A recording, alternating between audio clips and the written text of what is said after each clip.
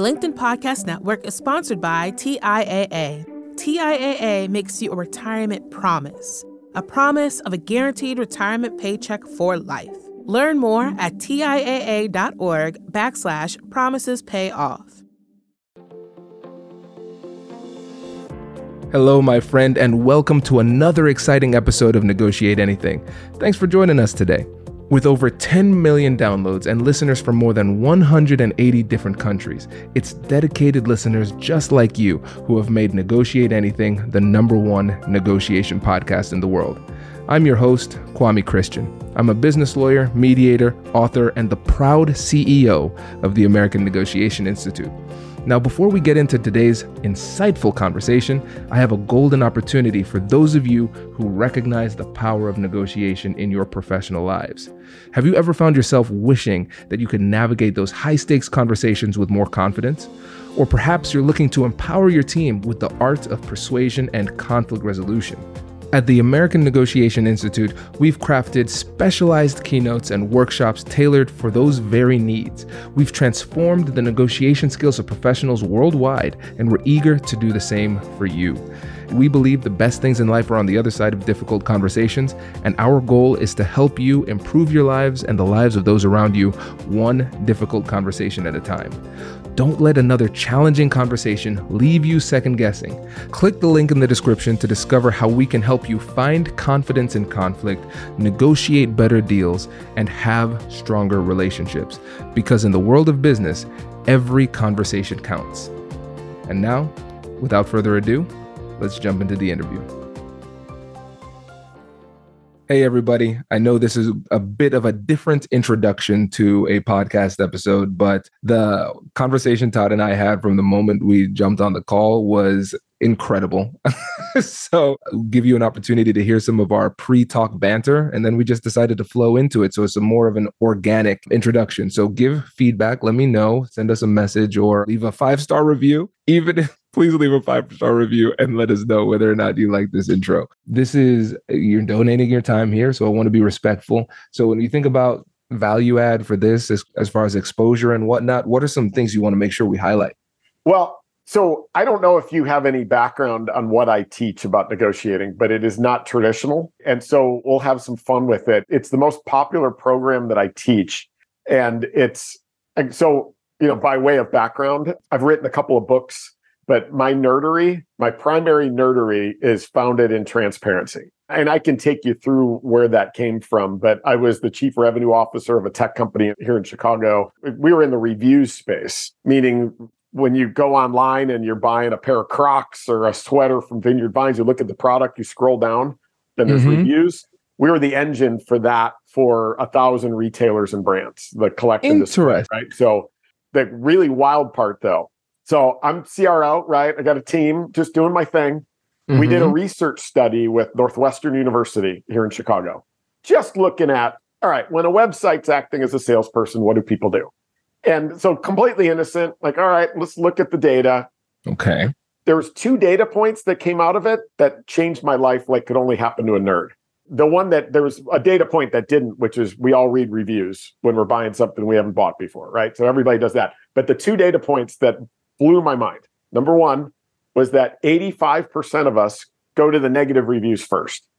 So we skip the 5s and we read the 4s, 3s, 2s, and 1s first. And then the other data point was that a product, when the top score is 5 stars, when the average review score is between a 4.2 and a 4.5, that range is actually optimal for purchase conversion. Okay. Optimal for purchasing? Yeah. So optimal purchase conversion range is between a 4.2 and a 4.5.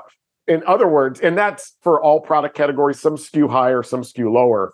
But the point being that we as human beings, when a website's acting as a salesperson, we actually need the negative first, and we need the negative to be able to make a purchase. Like a product that's got nothing but perfect 5-star reviews, we're less likely to buy, which is crazy. And it actually slows down the process. So I looked at that and I'm like, why does that happen? Does that only happen on a website, or does it happen in human to human or B2B selling?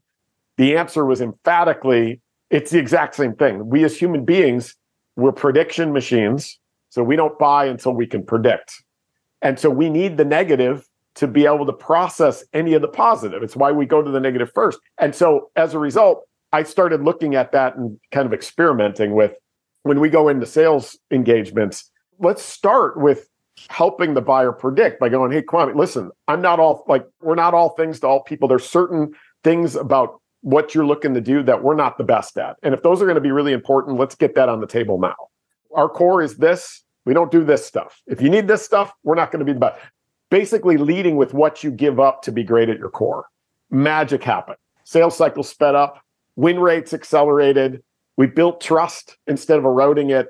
We made it harder on our competitors to message against us. We became Chicago's fastest growing tech company. And I was like, this is nuts. Like a lunatic, I quit my job and I wrote a book that I thought would suck because I'd never written a book before. And 5 years later, it's still like a bestseller. If the book is done, it was this one, The Transparency Sale. Yes. Yeah. So I'm biased towards transparency on everything. But here's the negotiation rub. I also am a believer in cards face up, transparent negotiating. And when we started doing this, we started discounting less.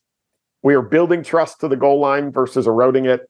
Our deals became more predictable. And when customers stayed, buyed more, or they left and went to another company, we had consistency around the framework of what our pricing was. It rose all boats. And so I've got a whole rant that we can talk about there, but my approach is a little different.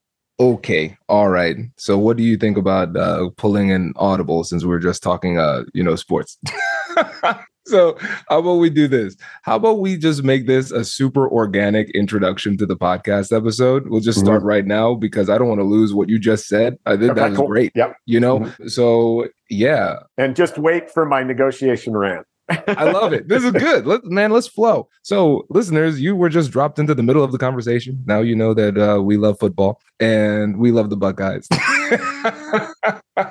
and the Bears. There you go. And so, Todd, how about you tell us about yourself and what you do, and then we'll just flow from here. Yeah. I don't know where this came from, but I've always been a nerd for behavioral science and like the science of decision making. I was kind of a mediocre sales rep growing up, but my jam was always leadership and coaching. And so a long time ago, I quit my job and I bought a sales training franchise and promptly ran that into the ground because I didn't know what I was doing. But I then got hired out back into, I'm in the kind of the tech world. And so I had a buddy of mine who was VP of sales of a company in the Valley in 2006. He was like, Todd, quit doing that crap. Come here and help me rebuild the operations of this company and let's get it going. So I did. About 18 months later, he got fired. My CEO looked at me and was like, you're cheap. And I think you could do the job. Let's promote you. And so I got promoted. I did some crazy things based on behavioral science and kind of turning around the company. We grew 400% year over year, a couple of years in a row, sold the business. I went to another company and then to another one, had a few successes in leadership. And then like we talked about earlier, a couple of years ago, actually it was 2018. I can't believe it's been that long. I had this idea. I wanted to share the ideas of transparency in the selling world. Wrote The Transparency Sale, came out in 2018. It's caught fire. I now speak and teach about the concepts of it. The transparent negotiating being the most popular program that I teach and speak about. And then this last year in 2022, I released the second book called The Transparent Sales Leader that takes a lot of those transparency concepts and applies them to just being a great leader. So that's my jam. I love it. This is great. And listeners, as you can tell from the organic slide into this, this podcast, I'm pumped about this. I love the concept because I think transparency is needed when it comes to negotiation. I think it's often misunderstood and unfairly criticized. It's like, oh, I'm terrified of this. It's like, are you terrified of transparency, or is this more of a lack of understanding of what it really means and how beneficial it could be strategically? So I'm pumped to jump into it. And just a quick aside too, when it comes to decision making, you might like this. I have this specific decision making matrix that I follow for any online purchase decision. It has to have at least over 50 reviews, and all of the reviews need to be at least an average of 4 stars or more. And then I look at the bad ones. I'm like, what are the bad ones saying? If it's consistent, like on Wednesday, this person works there and they're terrible. Like, Oh, interesting. You get some really good reviews from the negative because once it meets that threshold, good. I know it's good enough, but why is it bad? And am I willing to accept those risks? That is exactly it. I mean, the point of that whole concept is that we at a subconscious level know that perfection doesn't exist, right? We know that. And if our brains are triggered to make a purchase decision by being able to predict, meaning I want to be able to predict, is this going to help me achieve the outcomes that I had hoped to achieve, right? Whether it's a sweater or whether you're picking a restaurant to go to on a Thursday night, right? We'll go and we'll take a look and we're trying to predict. And to your point, like my wife and I were kind of old souls, right? Like when we go out to dinner, we're going at like 5 o'clock. We're not going on a Friday night at 7 o'clock. And we do the same thing. We'll read the reviews and you see the reviews that are like, we went on a Saturday night at 7:30. The service was terrible. And they're like, but how was the food? Because that's what we care about. Because we're going to go Thursday at 4:30, right? Like exactly. That's what we're doing. And if every review is a perfect 5-star, we're going to look at that and go, somebody's lying. Not everybody could have a perfect experience. And as a result, I can't trigger a prediction. And that's what we're going for. Brilliant. I love it. This is amazing. And now let's talk about transparency. Yeah. And I want to take a different entry point to this. Todd, we might have some fun with this. What is it that people most misunderstand about transparency in negotiation? Well, let's talk the word transparency first. Transparency, to your point, is an overused word. It's often confused with the word authenticity, right? Like we've kind of put them in the same bucket. And yeah, authenticity is important, right? If I'm trying to predict and I want to trust you, if I can't get at who you really are and you're putting on a persona, it's hard for me to trust the source by which my prediction information is coming from. So authenticity, yes, very important. Transparency, though, I put into a different category. And transparency is essentially this idea of, listen, it's cards face up. Here, I'll go on a side little rant here for a second. If you can see behind me, I have a second category of nerdery that drives my wife crazy. But like when cool people are doing cool things on the weekends, I'm reading late 1800s, early 1900s books and magazines on sales and sales management. So all of this stuff, I mean, I've got books here from 1916, like 1908, like that group up there is really old. This telephone, for anybody who's viewing this and not listening, is original 1908 Swedish American phone, original wiring, the bells ring. The reason I say that, history tends to repeat itself. So much of the foundational understanding of everything we do in the sailing world actually came from the late 1800s, early 1900s. But there's some quotes that I love from the history of sales. And I'm going to rattle off one of them for you right now. In 1921, there was an author named Arthur Dunn. He wrote a book called Scientific Selling and Advertising. It's like page 6 of the book. It's a blank page. It's got one sentence on it. And that one sentence is this quote that brings tears to my eyes in a happy way because it's foundational. And the quote is this: if the truth won't sell it, don't sell it, right? So if the truth won't sell it, don't sell it. That is transparency. Aside from being authentic, our role as salespeople is to help buyers predict. We don't buy when we're convinced, or if we do, we're probably angry about it 20 minutes later. We buy when we can predict, and our role is to help the buyers predict. I'm going to rattle off a second quote for you. This one from 1911 from another Arthur. This one's Arthur Sheldon in the book, The Art of Selling. And his quote is this: true salesmanship is the science of service. Grasp that thought firmly and never let go. True salesmanship is the science of service. Our profession as salespeople was designed to be a service profession, meaning let's help buyers achieve optimal outcomes. Let's help them predict. Let them see potential outcomes that maybe they never thought possible. That is our role. And we can only do that through the truth, through honesty, through cards face up, help them predict. Here's what we're giving up to be great at our core. Here's what we don't do well. If you're cool with that, you're going to love this. Here's our price model. If that's not what you were thinking, cool, let's address that now versus waiting 2 months, right? That is what I'm talking about in terms of transparency overall, and it is different than authenticity. Hello, my friends. Before we get back to today's episode, I want to ask you a question. Have you ever wondered how to elevate your team's negotiation game and how you can help the folks on your team have better, difficult conversations? At the American Negotiation Institute, we offer transformative keynotes and workshops tailored to empower professionals with top-tier negotiation and conflict resolution skills. Whether it's a keynote for your next event or hands-on training for your team, we've got you covered. Don't just negotiate. Master the art with the American Negotiation Institute. Click the link in the description to find out more. Elevate, negotiate, and succeed. The LinkedIn Podcast Network is sponsored by TIAA. In the last 100 years, we've seen financial markets swing, new currencies come and go, decades of savings lost in days, all showing that a retirement plan without a guarantee, quite simply, isn't enough. So more than a retirement plan, TIAA makes you a retirement promise. A promise of a guaranteed retirement paycheck for life. A promise that pays off. Learn more at TIAA.org/promisespayoff. From the minds of visionaries to the desks of disruptors, I'm Lars Schmidt, host of the Redefining Work podcast. Join me each week as we explore the new world of work through the lens of those shaping it.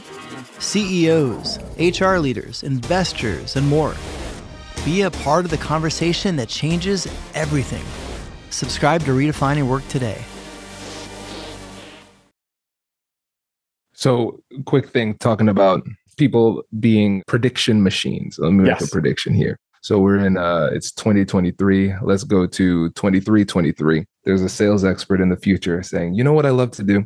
I love to quote books from the early 2000s. And there's this writer, his sales expert, his name is Todd Caponi. And what he said about transparency was that transparency and authenticity are often misunderstood. And this is great, man, because I love the fact that you're a nerd like me and you love to deep into the history and understand how the commonalities of psychology through the years. Like those are some common principles. We don't evolve fast enough for these basic things to change. So what are the truths from the early 1900s, late 1800s that still apply here? Okay, there's something to that. Brilliant. And I love the fact that we are recognizing the distinction between authenticity and transparency, because I think when we think about authenticity, we're just coming in and this is who I am. We're focusing on like ourselves. But when we're talking about transparency, to me, it sounds like it is what it is. These are the facts. This is everything that you need in order to make a good decision. And I think when it comes to persuasion, sales, negotiation, whatever it happens to be, is that we're okay with being persuaded based on the objective reality of the situation, but we are uncomfortable with what we would consider to be manipulation, which often involves restricting access to information that you need in order to make a good decision.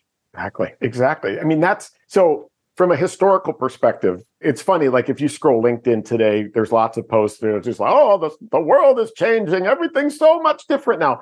I would argue that most of the things that they think have changed have not. I'll find for almost every LinkedIn post, I can quote somebody from the early 1900s essentially saying the same thing. But there's two things here. Number one is, like, when I quit my job to write this book, there's a buddy of mine who was the president of a company, and he's like, Todd, you quit? Hey, come work here. I got this great job for you. Like, come do this. And I'm like, Andy, I got to get these ideas out there. Like, I care too much about this profession, and I think there's an opportunity to kind of get our mojo back in terms of being a respected profession like we were 100 years ago. And he's like, Todd, just come here and do this and think of the stories you'll have. And I'm like, Andy, this isn't a memoir. This has to be written right now. And the reason I say that is, number one, I believe that, there was a time where you could get away with hiding the facts, right? And you sell something that somebody doesn't like. What are they going to do? Write you a letter, call an 800 number? Like, the blowhorn by which people can share their experiences has never been louder, and it's getting louder, right? That reviews conversation, that's when we're buying something online as a consumer, but in the B2B world, gosh, everything we buy, everything we experience, you can find reviews on. Just for anybody who's listening and you work at a company, just go to Google and type in my company reviews and see what pops up. I just believe that it's our job to cultivate and curate that information and to help do the homework for the buyer, right? And so that's part of this idea. On the negotiation side, I also believe that, with the coming of AI, I believe eventually AI is going to start to expose our pricing models. And so when we talk about what hasn't changed, the thing that I believe has changed is A, the proliferation of information available, but B, this as a service or even subscription economy is different. So often these companies that buy stuff where you need the customer to stay, buy more, and advocate, we're negotiating as though it's 1985 and it's a one-time transaction, and that transaction is the peak of the relationship.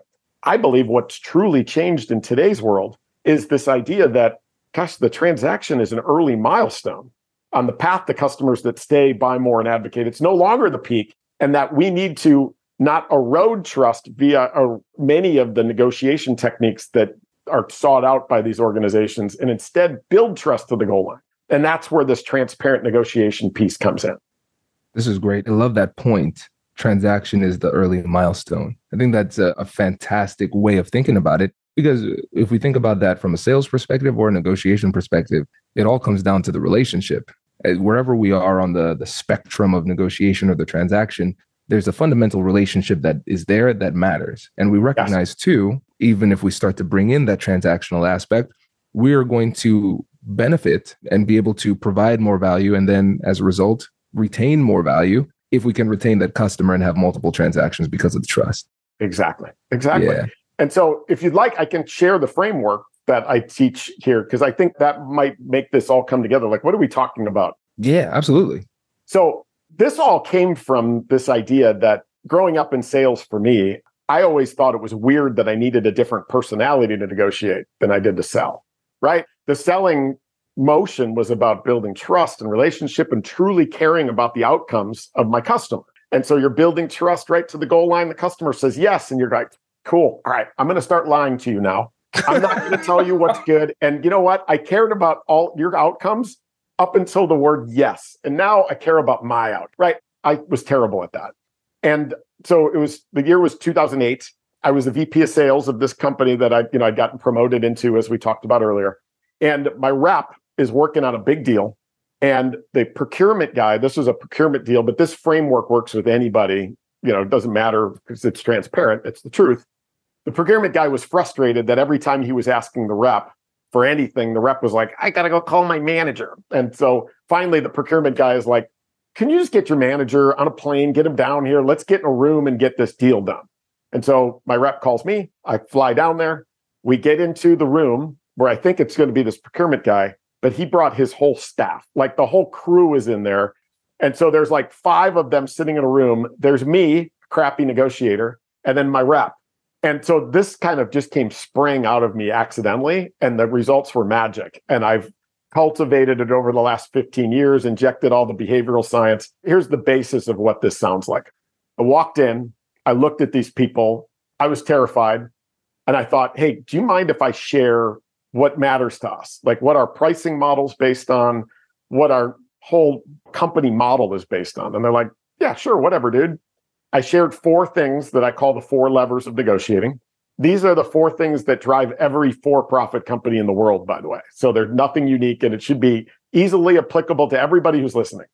I told them this, that we care about 4 things. Number 1 is how much you buy. So volume, right? The more you buy, the better, right? Of course, buy more stuff from us, buy more products, services. Like more is better. Number 2 is the timing of cash, or how fast you pay. Turns out we like money. The faster you pay us, the better it is for us, right? That's good. Number 3, the length of commitment, meaning the longer you commit to the stuff, our products, technology, services, the better it is for us. It's an important metric for our business. And then number 4 is the timing of the deal, or our ability to predict when you're going to do this so that we can, and we've got investors, we've got forecasts, we got to resource this, we got to invest in our business. Those are the 4 things. They looked at it and they're like, that's fascinating. We need 30% off. Now, what do? Well, you could go down the route of, well, didn't we tell you about all the value? All right, that ship has sailed. Shut up, right? Number 2 is play the ping pong approach, which a lot of companies do, where they're like, can't do 30, but I can do 10, right? And then you start playing ping pong until you end up somewhere in the middle. Or you could use the levers, which is what I did, and this is where the magic happened, is to go, hey, remember those 4 things? volume, timing of cash, length of commitment, timing of the deal. Let's use those as a path to see how close we can get, right? Commit to more volume. We'll pay you in the form of a discount to commit to more, right? Get those other divisions involved, make the deal bigger. Pay us faster. We'll pay you in the form of a discount to, instead of paying us every year for 3 years, pay the whole thing up front. That's valuable to us. It's something we're willing to pay you for in the form of a discount. Commit to a longer period of time. You're committing to 1 year, 2 years. There's value in our ability to predict. Extend that to 3 or 4 years. We'll pay you in the form of a discount to do that. And number 4 is the timing of the deal. There's value in our ability to predict our business. If we can mutually align around the timing of when you're going to do this, that's something we're willing to pay you for in the form of a discount. What happened was, instead of it being haymakers, it was cards face up, us working together and making trades based on 4 set things. Instead of playing ping pong, they ended up paying us all 3 years up front. They ended up helping us predict by aligning around timing. They got a little discount. We got cash up front, didn't have to go get another round of funding. We got a predictable deal, so we hit our targets and we could resource it. And everybody was happy. And then when those additional divisions came in to buy, they had the cards already and they were coming and negotiating their own deal based on that structure. That's it, man. 4 levers, internalize them. You could use them for everything that comes up in that pricing terms negotiation, and builds trust, makes your deals more valuable and more predictable. Todd, people need to know about this. We need to get you on a podcast or something. Exactly. I'm spreading the good word as much as I can to companies. It's the most popular program that I teach. But I just think, especially in a subscription economy or an as-a-service economy, with AI coming, staring us down, I think we've got to get ahead of having a consistent framework that we feel comfortable sharing and talking about. And you share it with everybody. Like, you don't have to wait till you're talking to the CFO or whatever. I'd share it with the receptionist at the front door, like whatever, like, hey, this is what our pricing's based on. Because again, the truth won't sell it. Don't sell it. Incredible. And I think one of the beautiful things about this is the fact that you're giving people clarity on what matters most to you. I think we could all relate to situations where we've been in relationships of any kind and the person's unhappy and you're like, what do you need? Well, I'm just not feeling good. Okay. What specifically do you need from me? Like, what do you want me to do? And it feels like we're just shooting without having a target. Will this help? And I realize that a lot of times negotiation can be frustrating because we're like, this person, I can't get them to move, but I don't know what's important to them because they're not showing the cards. Then on the other side, we're trying to get the other person to move without giving them clarity on why we need them to move and how it helps us. Yes. Yeah. And they can't predict, right? The buyer can't predict what a good deal is. And so often we give away stuff for free, and that actually ironically slows down your deal and erodes their confidence in your pricing model. What I mean by that, for example, is let's say we're negotiating and I've proposed you're going to pay us annual upfront net 30. And you come to me and you're like, hey, Todd, I need to pay monthly net 60. Now, the problem with the reps is the reps are like, I don't really care about either one of those. So that's fine. You could pay monthly and net 60 is cool, right? Now, you think you've just sped up your deal because you've given them what they want. But instead, you've slowed it down because now they go, that was like kicking over a rock and finding $20 under it. I'm going to go kick all the rocks over. Where's some more rocks I can kick, right? You've just opened them up to tell them that the price isn't the price. The terms aren't the terms, and we've slowed it down instead of sped it up. Instead, when they say, hey, we want to pay monthly net 60, you can walk back to the 4 levers and understand, like, why are they asking? Why is it important? Be a human being. But then go, hey, listen, as we talked about, our pricing is based on these 4 things, right? How much you buy, how fast you pay, how long you commit when you sign. You know, one of those core elements that your pricing is based on is the timing of cash, which is upfront annual net 30.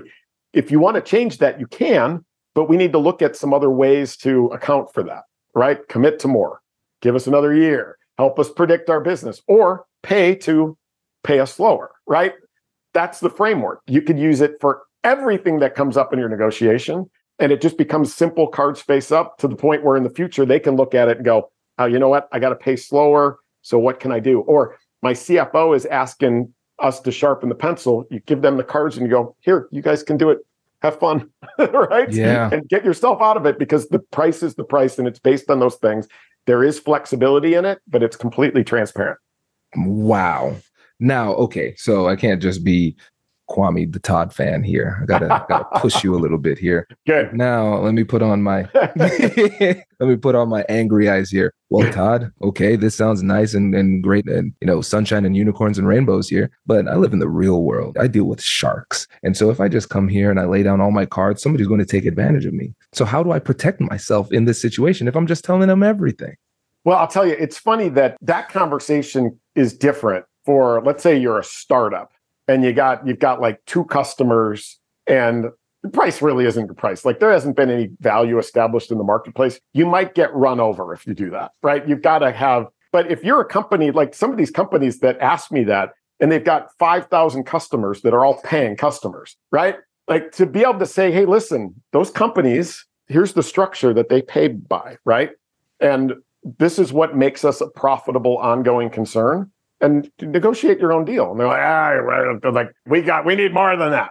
All right, well, unfortunately, maybe we're not going to be the partner for you, right? Because our prices are priced, and anything else is, because again, like in the subscription economy, you give a 10% discount. All right, couple grand, whatever it is. Yeah, that's your year one discount, but multiply that by how long they're going to be a customer too. Every dollar you give away in the form of a discount takes the form of charity to their bottom line and gets multiplied by however many years they're going to be a customer. We just can't do that anymore.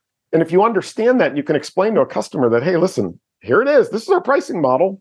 Have at it. If you have any questions, give me a shout, right? It becomes so much easier, and those types of issues go away very quickly. Now, I've had some really difficult negotiations. I was negotiating with the head of procurement at GlaxoSmithKline on a multi-million-dollar deal. This lady was coming after me, and I stuck to my guns, right? I'm just like, listen, Marianne, our pricing model is based on this, right? You want us to be around. Like this is, if you need that discount or you need that termination provision or you need whatever that is, cool, you can have it. We just need to adjust something to make up for it, and we're done. Nope, it's nice meeting you, right? Like that's the way it has to be. And that confidence begets confidence. That confidence becomes contagious. And these procurement organizations that we're talking to, they've never dealt with anything like this. They love it. They actually love it, first of all. But second of all, they don't know how to combat it or break it because it's not pervasive enough.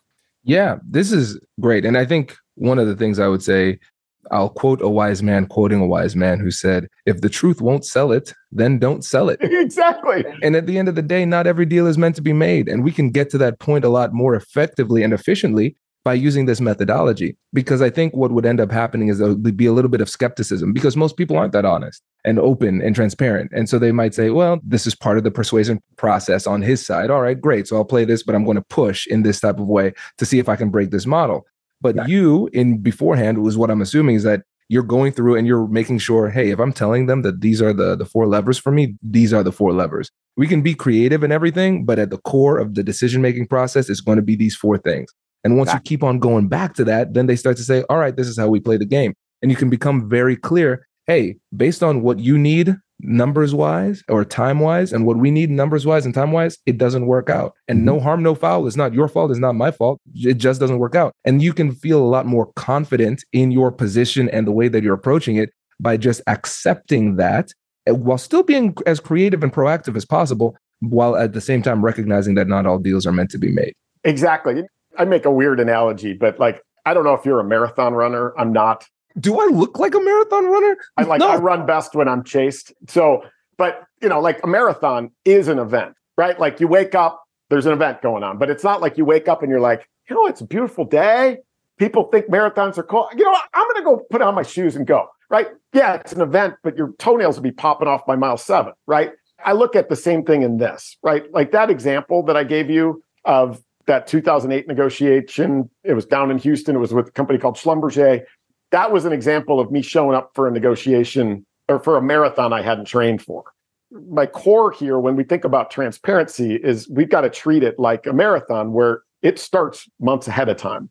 That these levers are your levers, and you share them when you first talk about price. You make sure that they're clear when you propose a deal that, hey, listen, this is your price and it's based on this volume. Oh, and it's also based on net 30 annual upfront and a 2-year commitment. And then when the negotiation comes, that's when we typically introduce the 4th lever because you can't mutually align around time until you're closer to the end. but it becomes so much easier when it's something they've heard through that whole process, right? And there's a story I tell. There was a renewal that I did with a client. This client hated salespeople. For some reason, he liked me. And they were a $120,000 a year client. And the renewal is coming up within a few weeks. I look at my phone and it's him, right? He's known me, got each other's phone number, right? I look and I'm like, it's him. What's up? And he's like, Todd, my renewal's coming up in 3 weeks. We're up against it. We can't be paying 120. You know what's going on in the industry and whatever, but we got to get that number down. And I'm like, Harvey, how long have you known me? And he's like, is it the effing levers again? I'm like, yeah, it's the levers. He's like, remind me what they are, right? And so I took him through it. And he's like, I'll call you back. He calls me back and he was like, hey, we're going to pay you upfront annual instead of quarterly like we've been. And we're going to do this renewal for 3 years instead of 1 year. Is that cool? I think I've got the math right. I'm like, you got it. And he's like, all right, send over the paperwork. And I was like, all right, yeah, I'll have the account executive send over the paperwork and I'll talk to you in 3 years, you jerk. I didn't say that part. But the point being that like when we lay that foundation right, customers remember it and they use it and it becomes that foundational element. Like this guy, Harvey, he remembers the levers. And I think I first talked to him about it 8 years ago, right? So that's the thing. You've got to set that early. The other piece of that is I'm also an advocate. There's a quote from the 1920s that I hate. One of these sales guys back here writes a quote that says, never share the price until the customer thinks it's more. And I'm like, no. I'm a believer in at least setting a range for customers early as possible, right? The term sticker shock has never been associated with anything positive in the history of humankind, right? Set a range that, hey, listen, Kwame, based on my understanding of what you're trying to achieve, the investment's going to be between X and Y. And through this process, we're going to get a lot more specific. And if there's any curveballs, maybe I'm off. But I believe that's the range. If that's not what your expectation was, or we're way off, let's address that now versus later. Because if I'm talking to you about a 6-figure solution and you're a 4-figure buyer, one of us is in the wrong discussion. We better get out of it now or vice versa. So that makes a lot of that goal line craziness go away when you set the foundation early.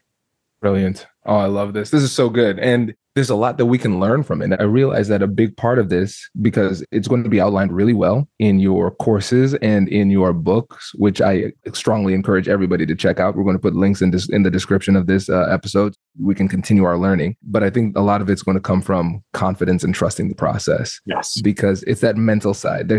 Oftentimes it is that fear that holds us back from being transparent. And so once we start to practice this, we'll develop more confidence in our skills as negotiators, but more confidence in our more transparent negotiation process. So Todd, I really appreciate this. And before you go, I want to give you another chance to let the listeners know about you again and how they can best get in touch with you.